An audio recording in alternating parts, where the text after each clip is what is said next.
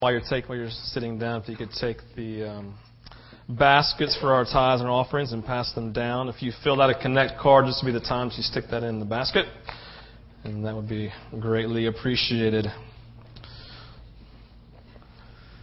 Just want to see you kids. Bye. Love y'all. Get out. I'm just kidding. I'm Steve Hambrick. Good job, Ricky. Good job, man. Good game. Good game. Man,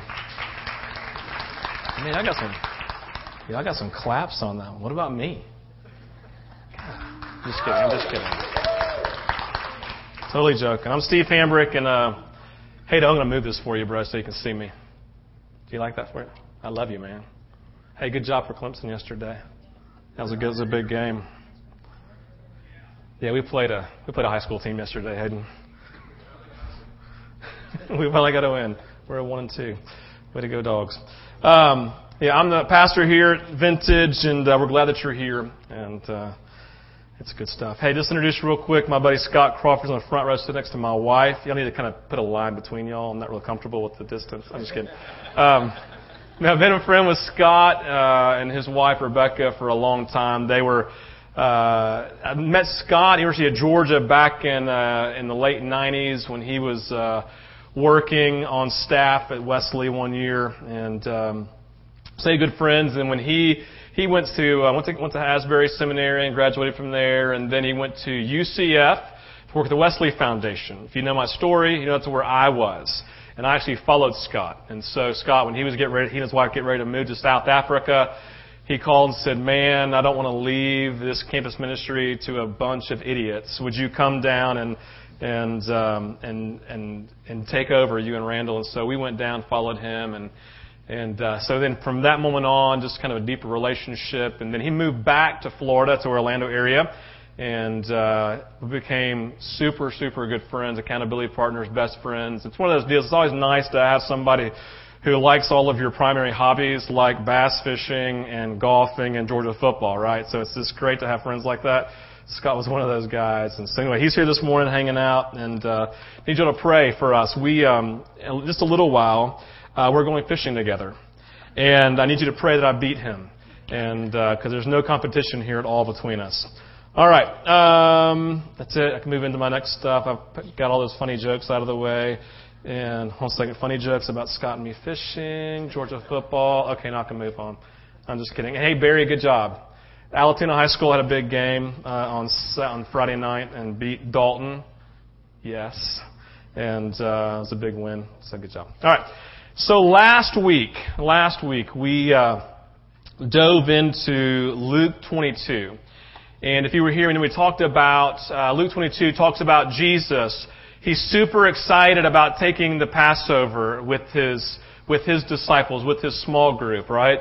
His small group of guys, and they're going to have this moment together. It's going to be a powerful moment. He's taking the Passover and just turning it upside down, completely shifting it, right?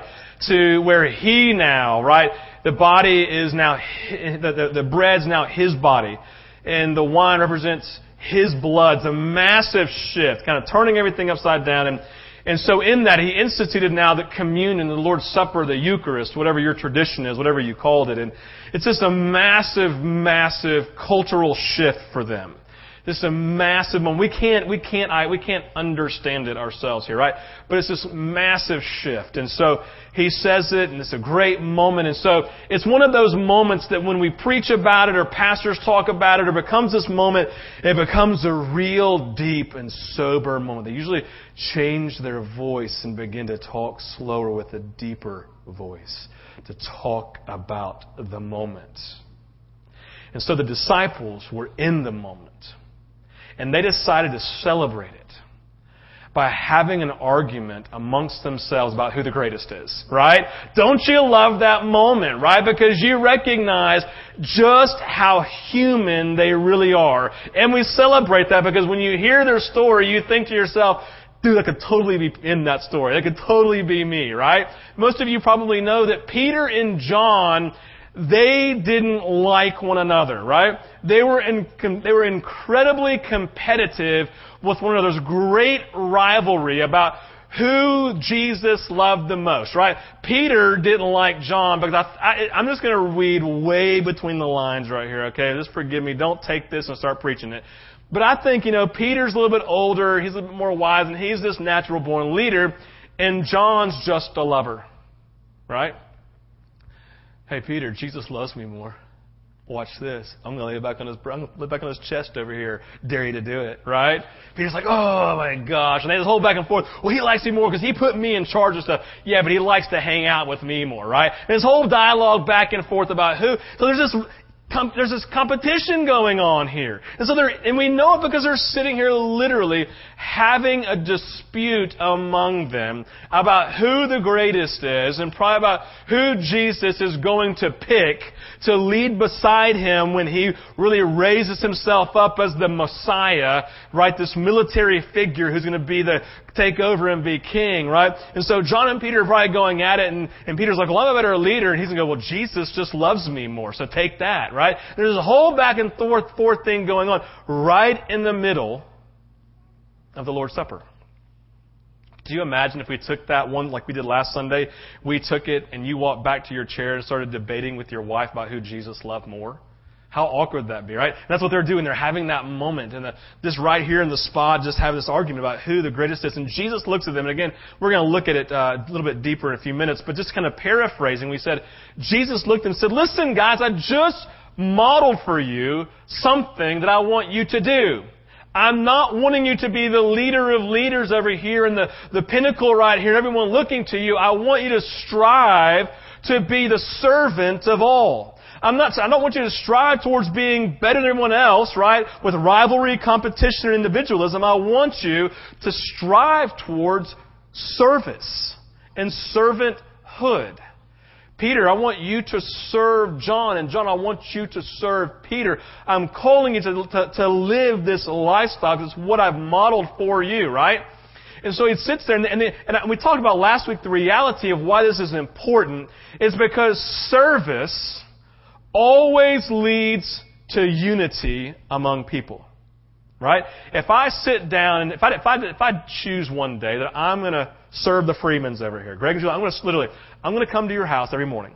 That's what I'm going to do. You're going to give me a key because you trust me, and I'm going to walk in. I'm not going to come to your bedroom because that would be weird, right? But I am going to go to the kitchen, right? And I have a bell, and I'm going to make you breakfast every morning, right? Do you like scrambled eggs? Can you do that? Like some bacon, sausage patty or links better? You like patties or links? Patties, yeah. Sausage patties are a lot better, right? So I'm going to make that for you every morning, and I'm not going to ring a cowbell because it's just really obnoxious, right? I'm going to serve you by giving the ding-ding-ding-ding-ding, right? That type of bell. So you wake up to this nice jingle and smell of pattied sausage.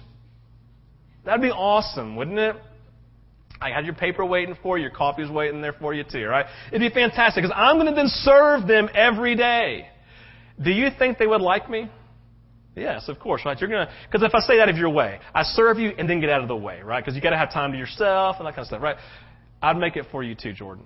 Just so you know, bro. Okay? Good. So I'd make it for Jordan too. So anyway, I'm having this moment of serving them and all of a sudden they really like me. Why? Because I'm serving them.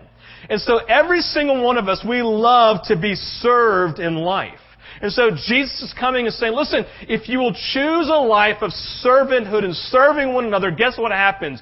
Unity will occur among you. Your competition, your rivalry, and your individualism will die because you're choosing to serve one another.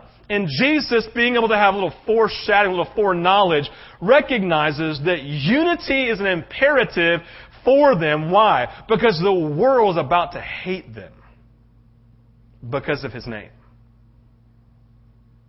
And He recognizes that if they are not unified, but they live divided, then they will crumble and they will fail. So we see Jesus die. We see Jesus come back a few days later. And what do we find? We find the disciples at the mandate of Jesus in Jerusalem together in the upper room, praying together, unified together for this common purpose of going after the Holy Spirit who Jesus promised. And then guess what happens? Unified together, hopefully serving one another as they pray together, the Holy Spirit descends. And we said last week, if you're one of those revival people, then don't just go and pray for revival by yourself in your room all by yourself, but unify together by serving one another and praying together. Then when you do that, something happens in unity. God says, God opposes the proud, but He gives grace. His blessing, His anointing, all of His stuff, He gives grace to the humble who come together by serving one another. If you want to see God do something great here at Vintage, begin by making a choice to serve extravagantly in the lives of one another. But by nature, we struggle with this, don't we? We struggle with the idea of service because I'm going to blame our forefathers. I'm going to blame Thomas Jefferson, right? I'm going to blame Thomas Jefferson and Sam Adams and Ben Franklin and George Washington, all these guys. I'm going to blame them. Now, not really, but I could in some sort of fashion because of this. Our forefathers, they created these wonderful documents. How many of you love the Constitution? You need to raise your hand, right? If you're a good American, then you'll love the Constitution, right? If you're part of the Tea Party, raise your hand, right? You'll love the Constitution, right? It's all about the Constitution. We love the Declaration of Independence because we were being so, like we talked about a few weeks ago, right? We were so oppressed by the English, right? We were so oppressed. They were the bad guys, right? Now, they really weren't the bad guys. They were just doing what they knew, right? But we didn't like them because we wanted cheaper tea. Let's just be honest. We liked our tea. We don't like it now. We like coffee, but we liked tea back then, right? And we wanted, there's lots of other reasons, but you know what I'm getting at. So our forefathers came and they began to write these documents stuff, and they wrote the Declaration of Independence, where it's rocket science. They're declaring their independence, okay? So anyway, this declaring this desire for independence, this pulling away, and this whole stuff, and they wrote all this stuff up, and they wrote this.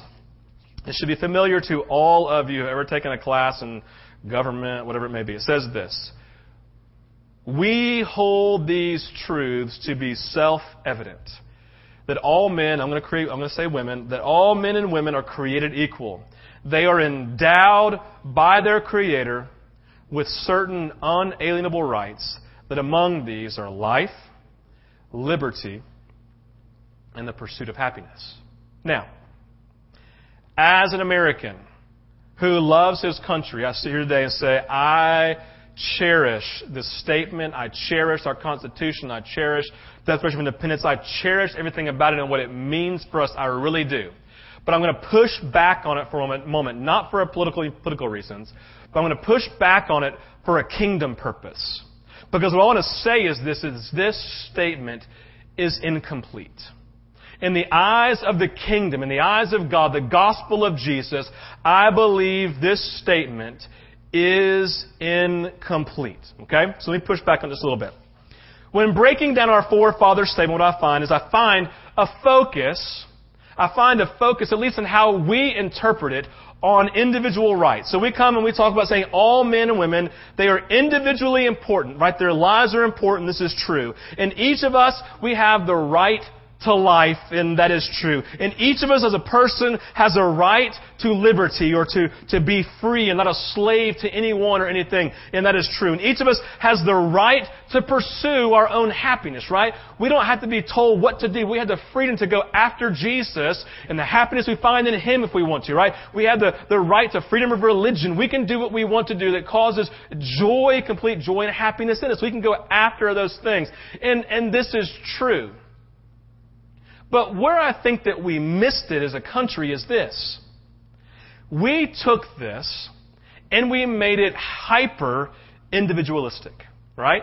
The forefathers, when they wrote it, they actually wrote it for all the colonies, right? It was a whole group of people, right? And they had the whole group of people in mind. But when we read it, we interpret it in a very selfish, individualistic way, right? Saying, well, listen, I have the right to life, right? I have the right to be free. I have the right to pursue happiness and do what makes me happy, right? So how many of you ever said, when you were a kid growing up, right? Your parents are like, you can't do that. And you're like, it's a free country. You ever said that? You're a kid who said, I can do whatever I want, right? Someone says, you can't do that. And your first thought is, no, I have rights. I have the right to freedom. I am free to do what I want to do, when I want to do it, and how I want to do it, right? And we get very frustrated when people who are making laws infringe upon our rights. So we do sit-ins, right? And a lot of these things are good. A lot of these things are true, right? It is true that God has endowed us with these rights, and it's very true. But when we take them and we make them hyper-individualistic, what happens is we become all about self. And I become all about me and my rights and my right to life and my freedom and my happiness. And it's all about me, and I don't want to think about you anymore. Now, that's not what our forefathers meant. That's why I say it's incomplete. Because if we take that out to its nth degree without keeping anyone else in mind, then that's where it leads us. And so as a culture then, and as a people, and I think that all of you would recognize I'm just describing our culture, that we are all hyper-individualistic, we are all hyper-competitive, right? We're all about ourselves all the time. Because it just defines us. Now, Ephesians chapter 6, Verse 11, it's a very familiar verse. We've read it several times over the last couple of months. It says this, chapter 6, verse 11 says, "Put on the full armor of God so that you can take your stand against the devil's schemes." Okay?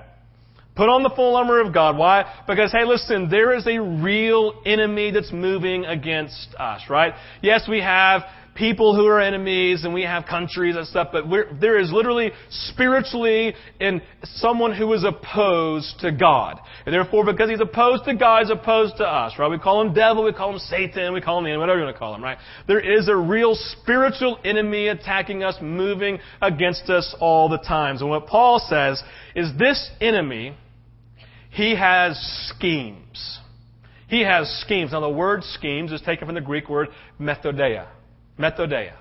Methodeia has in mind this idea of craftiness, of cunningness, and deception, right?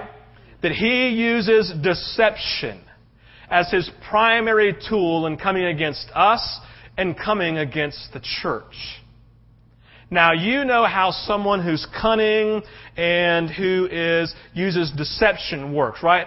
They don't just hit you in the face with something.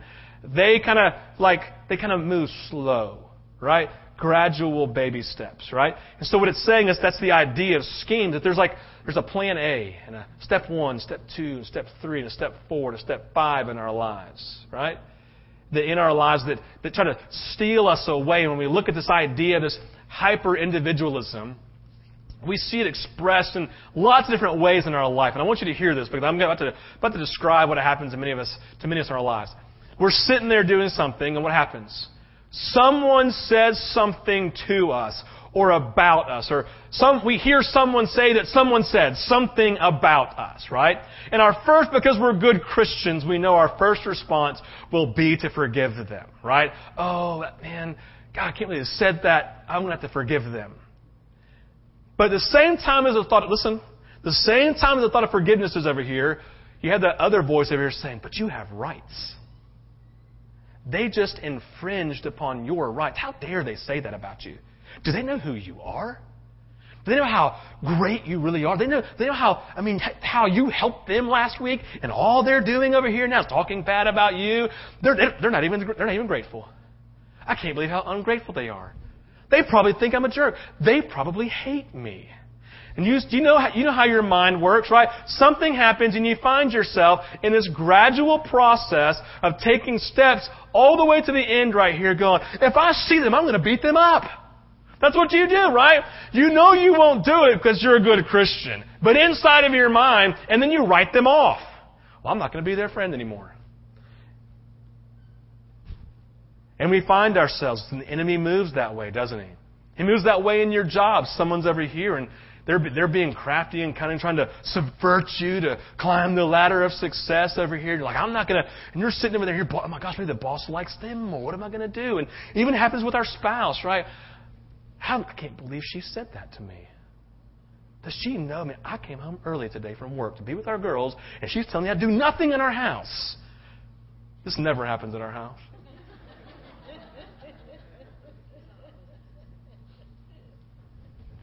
She never lets me go fishing. How dare her? It makes me a better husband. He does say that. I do. Now, you see where I'm going. You can follow that logic out for your own life, right? Whoever it is, whoever speaks into your life. And you know, think about the lives of people that you used to be friends with who are not anymore. Your sister who you were close to here and not close to anymore. And you sit back and you go, how did we find ourselves divided? A lot of times. And we find ourselves the scheme of the enemy to come in and to stir in this way, right? The seed plants. It's a scheme of the enemy. He causes deception. Listen, I would say one of the greatest, this is important for some of you to know. One of the greatest schemes of the enemy, his metodeia of deception in our lives, is to make you think that he is stronger than he really is. Because when you think about the enemy, you think of God and the enemy like on an even playing field in your life. You think about the power of sin being so strong in your life, completely forgetting that the enemy was created and you are now worshiping the Creator, and the Creator actually now lives in you, which means you actually have more power than the very enemy that you're fighting against, even though he is smart, right? But you have the Creator who's part of your life, and he's deceiving you every day by all these movies that you see where the enemy is so strong and the priest can't even do little crucifix to get the enemy out, right? You have all this stuff. He's so bad and he's so strong, and he's really just not. He deceives us into thinking he's bigger than he actually is. And there has to be an awakening there, right? He moves in deception, metodeia in our life. And so there's all these schemes of how the enemy is moving against us. And I believe that one of the primary schemes the enemy is using in our culture is this hyper-individualism of my life, my pursuit of happiness, my liberties, and my freedom that then keep me from serving those that I'm around every day. So what I want to do this morning, I want to take a look at two specific scriptures that are both familiar. One, because we looked at it last week, I've already named it this morning. And second, because it's just familiar if you've been a part of church ever at all in your life. The first scripture is this. Luke 22, 24 through 27. I just named it a few minutes ago. It says this. A dispute, remember I talked about it. A dispute arose among them as to which of them was considered to be the greatest. Jesus said to them, the kings of the Gentiles lord it over them, and those who exercise authority over them call themselves benefactors. Basically, people who are above somebody else, more important than somebody else. But you are not to be like that. Instead, the greatest among you should be like the youngest, and the one who rules like the one who serves. For who is greater? The one who is at the table or the one who serves? Is it not the one who is at the table? But I am among you as one who serves. I'm among you as one who serves. I'm not aspiring for this greatness over here. I'm not aspiring to be better than you. I'm actually here. I'm aspiring to be a servant. What Jesus, I believe, is painting a picture of here is simply this. He's painting a picture of how we're called to view ourselves every day. How we are to view ourselves in the context of how we live life, in people that we're around every day, and how we're supposed to be living our lives in the context of our work, and how we're living in the context of our families and our relationships with our spouse, and how we're supposed to be relating to our neighbors. And he's saying, listen, you're not aspiring to be right. Hear that. You're not aspiring to be right, as if you can lord it over that person. You're not aspiring to be greater than. You're aspiring to simply come alongside and serve just like I have done. And everything in us revolts against that because of our rights and our life and our freedom and our happiness. So, Jesus says, listen, this is the part I would say. Jesus says it's incomplete to say that you seek your own life, liberty, and pursuit of happiness. I'm calling you to serve others. so that you can come alongside, and those who are in death, you can give them life. And those who are bound, you can set them free. And those who are struggling under the sentence of death and living life depressed, you can release them into the joy of God and the happiness found in His presence. That's what we're called to. So we see that expressed in Matthew 28, verse 18 through 20. This is familiar because it's the Great Commission. If you've ever been in church ever, they've pulled this out and they've made you feel guilty. So you better do this or else, right? So verse 18 in Matthew 28 says, Jesus came to them and said, all authority in heaven and on earth has been given to me. Stop. Jesus is making a point. Hey guys, I want you to know I'm speaking on behalf of God. Therefore, go. I've spoken authority. I have the right to say it. Go and make disciples of all nations, baptizing them in the name of the Father and of the Son and of the Holy Spirit, and teaching them to obey everything I have commanded you. And surely I am with you always to the very end of the age. So Jesus comes along, right, in the second set of verses, and He gives the Great Commission. And basically what He's laying out here, I want you to hear me say this. This is important.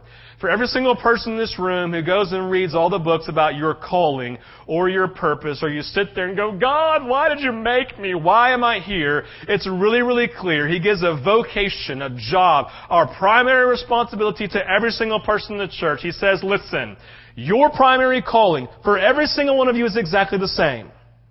So don't freak out on me. You don't have to worry.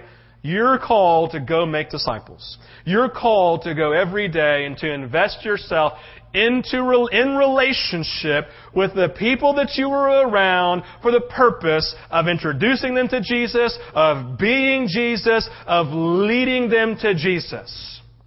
And so He says here in this moment, He's saying, listen, your call and vocation is to live every day of your life investing yourself into people so that they will become my follower. This is the thing that's interesting here. A lot of you think that discipleship begins at the moment that someone gives their life to Christ. Wrong. Discipleship begins the moment you enter into a relationship with someone, whether they know Jesus or not.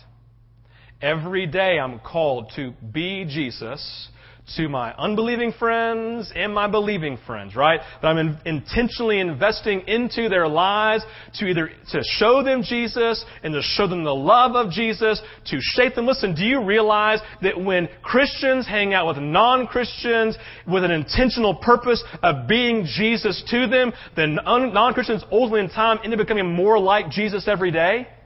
They become more like Him until the actual day they meet Him. Because when a person is around someone who loves Jesus and Jesus is oozing off of them, they can't help but be affected by it. I've sat with people and they look at me after they're just sitting there drunk out of their mind, and they're sitting there like, oh, I just want what you have, right? And I'm like, it's Jesus, right? I'm leading them to Jesus. I'm discipling in the moment of their drunkenness as I love them where they are, but live my life separated from their vices in a place of holiness. Discipleship is life. Whether they don't know Jesus and they're atheists or far away from Him, and I'm loving them to Him, or someone who's been with Jesus all their life and they need someone to invest in them so they can become like Christ. They can become little Christs. How do you know that's what the word Christian means? It means little Christ. Are you laughing at me, Austin? Yeah, that's good. That's funny, right? Jerk. All right.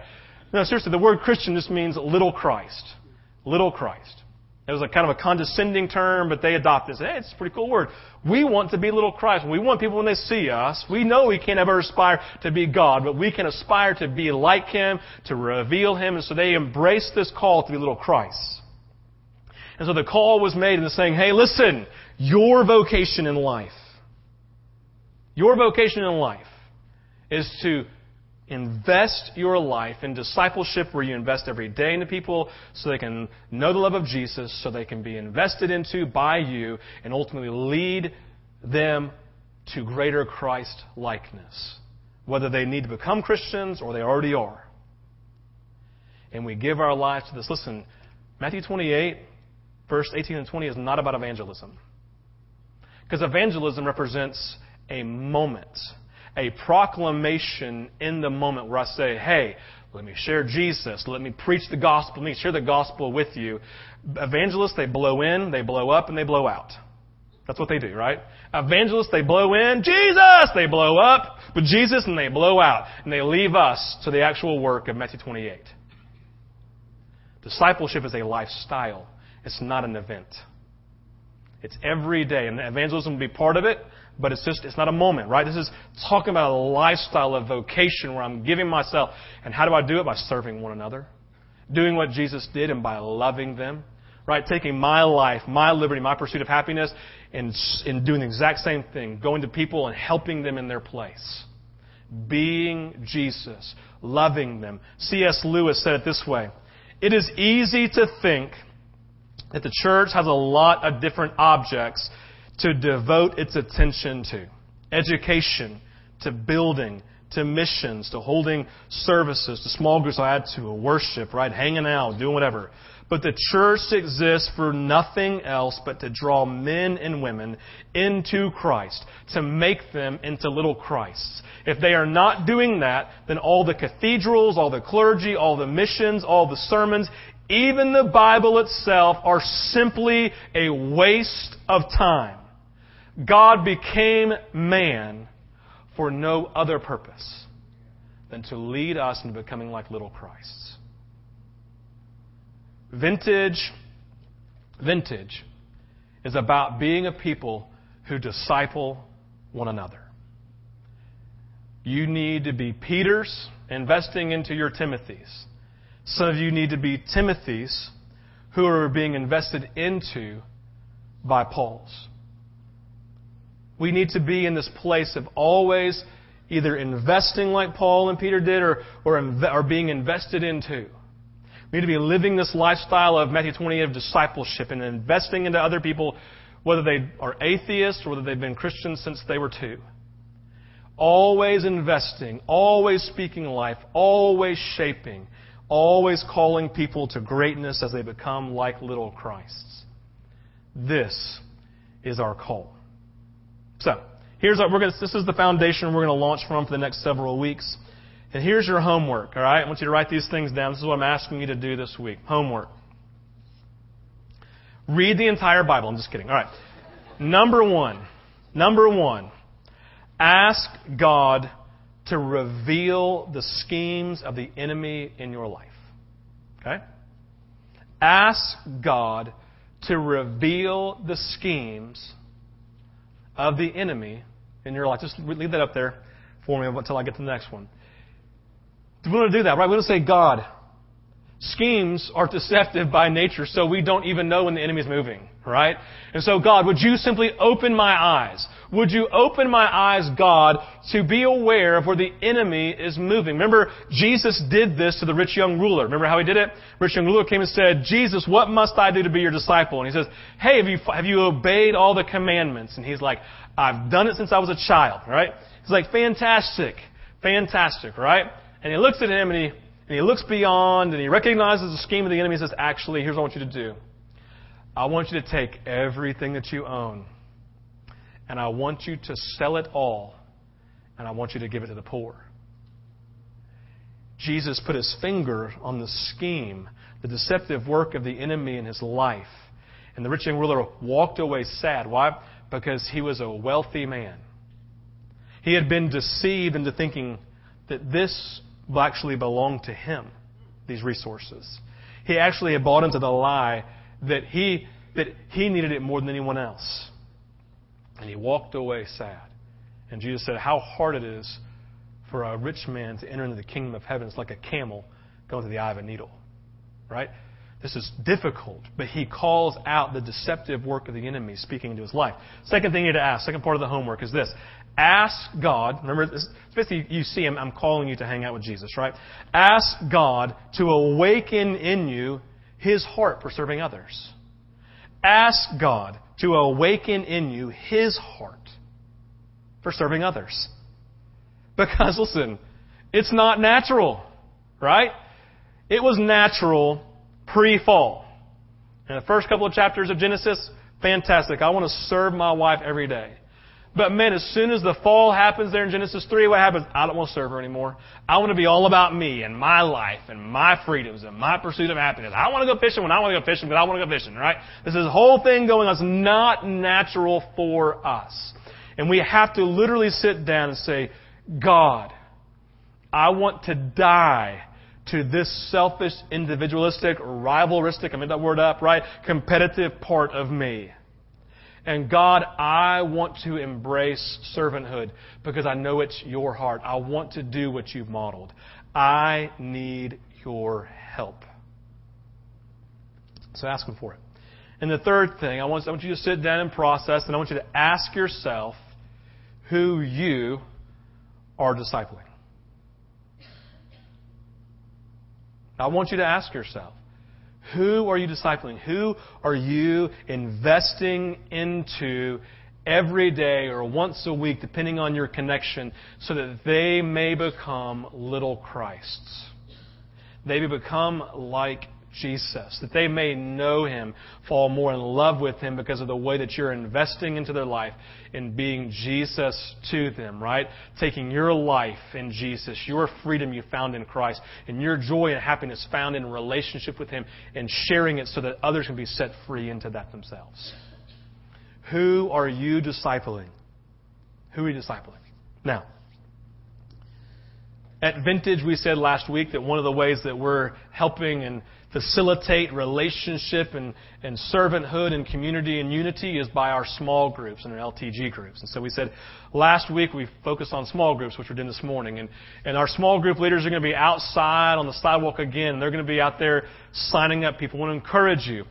You need to be in relationship with other people. There's no way that your heart of service in unity can be birthed in your life unless you're doing life with other people. Right? Because you can't serve people unless you're in relationship with people. I'm just saying, right? And so you have to be in relationship with people. It's a great safe place for you to die to your selfish, individualistic, hyper-competitive nature and actually serve one another, so that you can then leave your four walls of the house that you're in or Vintage on Sunday morning and go do it for your neighbors so they can learn about Jesus. John 17 has an incredible picture. Jesus is praying. He says, I pray that they may be unified in one, Father, as you and I are one, so that the world will know that I'm with them, that they are in me. Basically what he said was, God, I pray that they would have the same type of unity that you and I have. It's pretty close, right? Because when that happens, listen, when that happens, the world will actually be drawn to Christians and want to be with them, want to hang out with them, and want to be like them. It's amazing. And unless we embrace this life of servanthood, which leads to unity, then the Holy Spirit can't be poured out through us to those who actually need Him. So, that's what I'm asking you to do this morning. Do your homework. Sign up for a small group. Lots of other sign-up stuff to do. Listen, if you love Jesus, you'll sign up for an outreach. Thank you. No, seriously, I want all of you, we want all the people, everybody at Vintage to be connected, getting involved in these outreaches. They're going to be life-giving and powerful, so please make that happen. It'll be great. We're about to go into ministry time, so Ricky, you can go ahead and come with your cool hat. And here's this. We have ministry time. We have our ministry team leaders, and they come up and they love to pray for you, right? If you come and say, Steve, I just need someone to come alongside of me today and just pray for me. This is going to be really hard for me to die to this. I need it. Then that's great. They can come along. They can come alongside of you in a moment of serving you by praying for you and loving on you. So we want to make that happen. Number two, we got convicted about not offering communion on a regular basis. So what we decided to do is we have the elements over here. And so every Sunday they're going to be available to you. And in time of ministry, if you want to come and just be, whether it's with you and your family or just you by yourself, you can come forward as an act of ministry and an act of devotion before the Lord. And you can take communion together as a family. If you want to invite somebody else into that who's all by themselves and doesn't have a family here, grab them, make them part of your spiritual family, and bring them over. That happened to me when I was in college. This family I didn't know, this little rinky-dink church in Valdosta, Georgia. I happened to be there by Shane Barber. And I walk in, they grab me and bring me over, and they serve me communion. And it wrecked me in a moment, right? It's a form of ministry, just blessing me and speaking into my life. And so we're going to have that available to you all every Sunday so you can come. My only ask this, You come to the table and take it. Don't stand there because people are behind you. All right? So take it and move over to the side, and you can let the Lord minister to you so the next person can come. Okay? All right, let me pray for you. You guys have a great week, and we love you. Jesus, you're great, and we love you. We thank you for your presence with us this morning. We're simply asking, Jesus, that you would do this thing only you can do, God, which is to raise up a heart of service in us, God, by awakening us to the schemes of the enemy. And I pray, Jesus, for grace this morning to love those that we've always deemed unlovable. Pray that again, Jesus. I pray, God, that you would give us grace this morning to love all of those people that we've always just said were unlovable, the people who've offended us, people who've hurt